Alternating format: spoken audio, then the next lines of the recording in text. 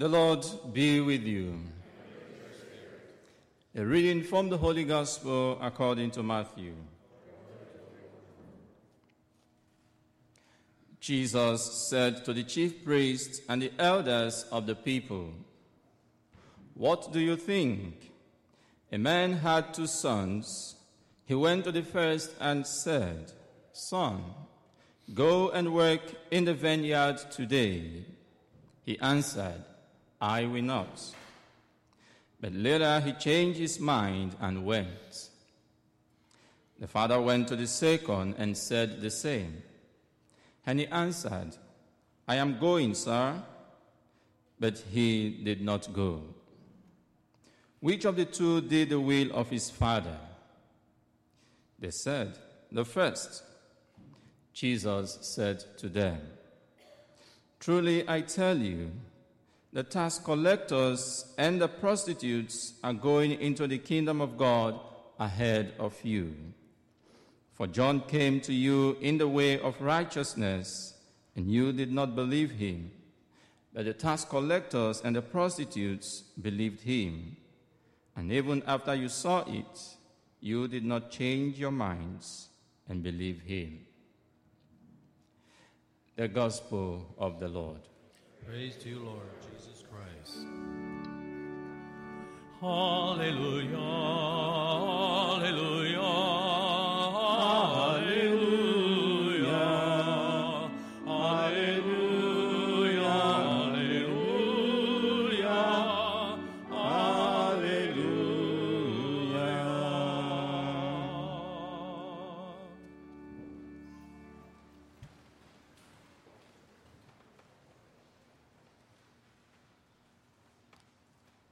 A Greek philosopher by name Heraclitus once said that the only thing that is constant in life is change.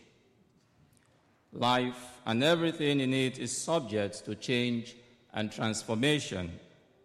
For instance, we are gradually moving from summer to winter, which of course for me is not my most favorite season, and I believe also to some of you that is the same thing. But we don't have much to do about it. We just have to accept it the way it comes. So change is everywhere around us. Change is inevitable. Even in our relationship with Jesus, in our journey of faith, change is always there. We are either moving forward or we are moving backwards. It's either we are progressing spiritually or we are not progressing. So change definitely is inevitable. But the question that comes to mind, or the question we should ask ourselves is, what kind of change are we making? What kind of change are you making? Are you making a positive change or are you making a negative change? Are you changing from bad to good, or are you changing from good to bad? Are you changing from being a righteous person to becoming an unrighteous person, or are you changing from being an unrighteous person to becoming a righteous person? These are the questions we should ask ourselves.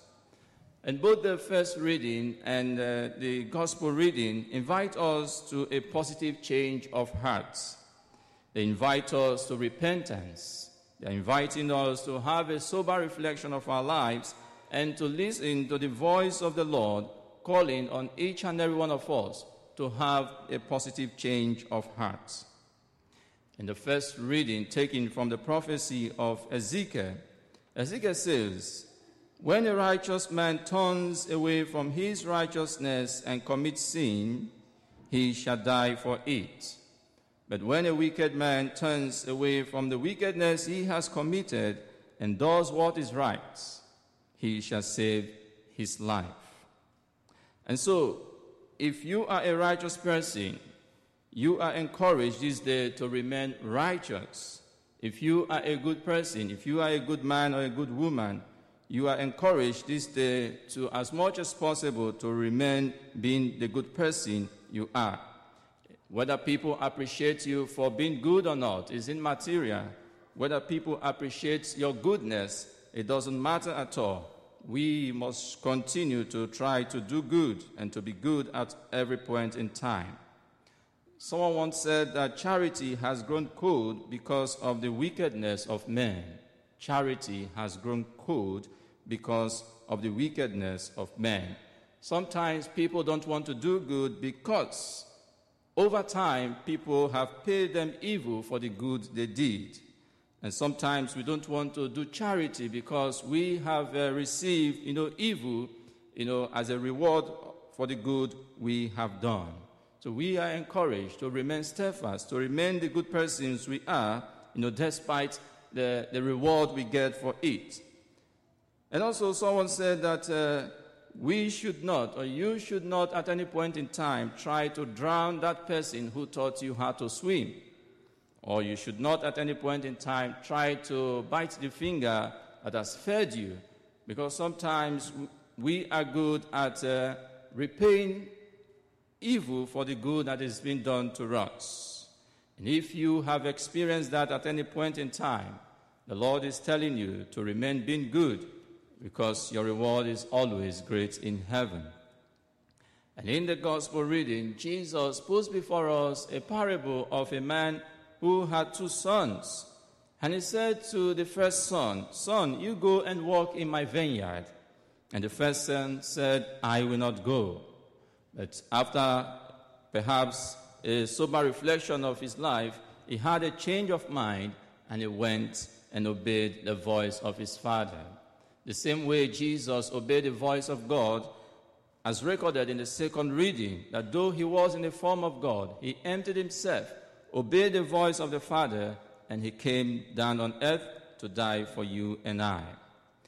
And the parable continues that this man went to the second son and told the son, "Son, you go and work in the vineyard." And the second son said, "Yes, sir, I will be there. I will go." And unfortunately, he did not obey the words or the voice of the Father. He did not go. And Jesus asked them, which of these 2 sons did the will of the Father?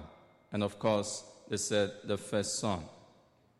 This parable, of course, is for the religious leaders, and by extension, this parable is for all of us who are Christians, who have at one point in time vowed or made promise to obey the voice of Christ, but have turned right away to disobey him. This parable is for you and I who have said yes to the voice of Christ and have turned right away to disobey the voice of Christ. We all, by the virtue of our baptism, have said yes to Jesus. We have said yes. We have promised him, in our baptism, we promise to renounce Satan. We have promised him to renounce Satan. We have promised him to renounce the works of Satan. We have promised him that we are going to keep his commandments. Is it possible that we have turned around to disobey the commandments, to disobey him like the second son did? Of course, some of us also, on our wedding day, we said yes to our spouse. You said yes to her. You said yes to him. You vowed to love her for the rest of your life. And you promised to honor him for the rest of your life, till death do you part. How far is that love?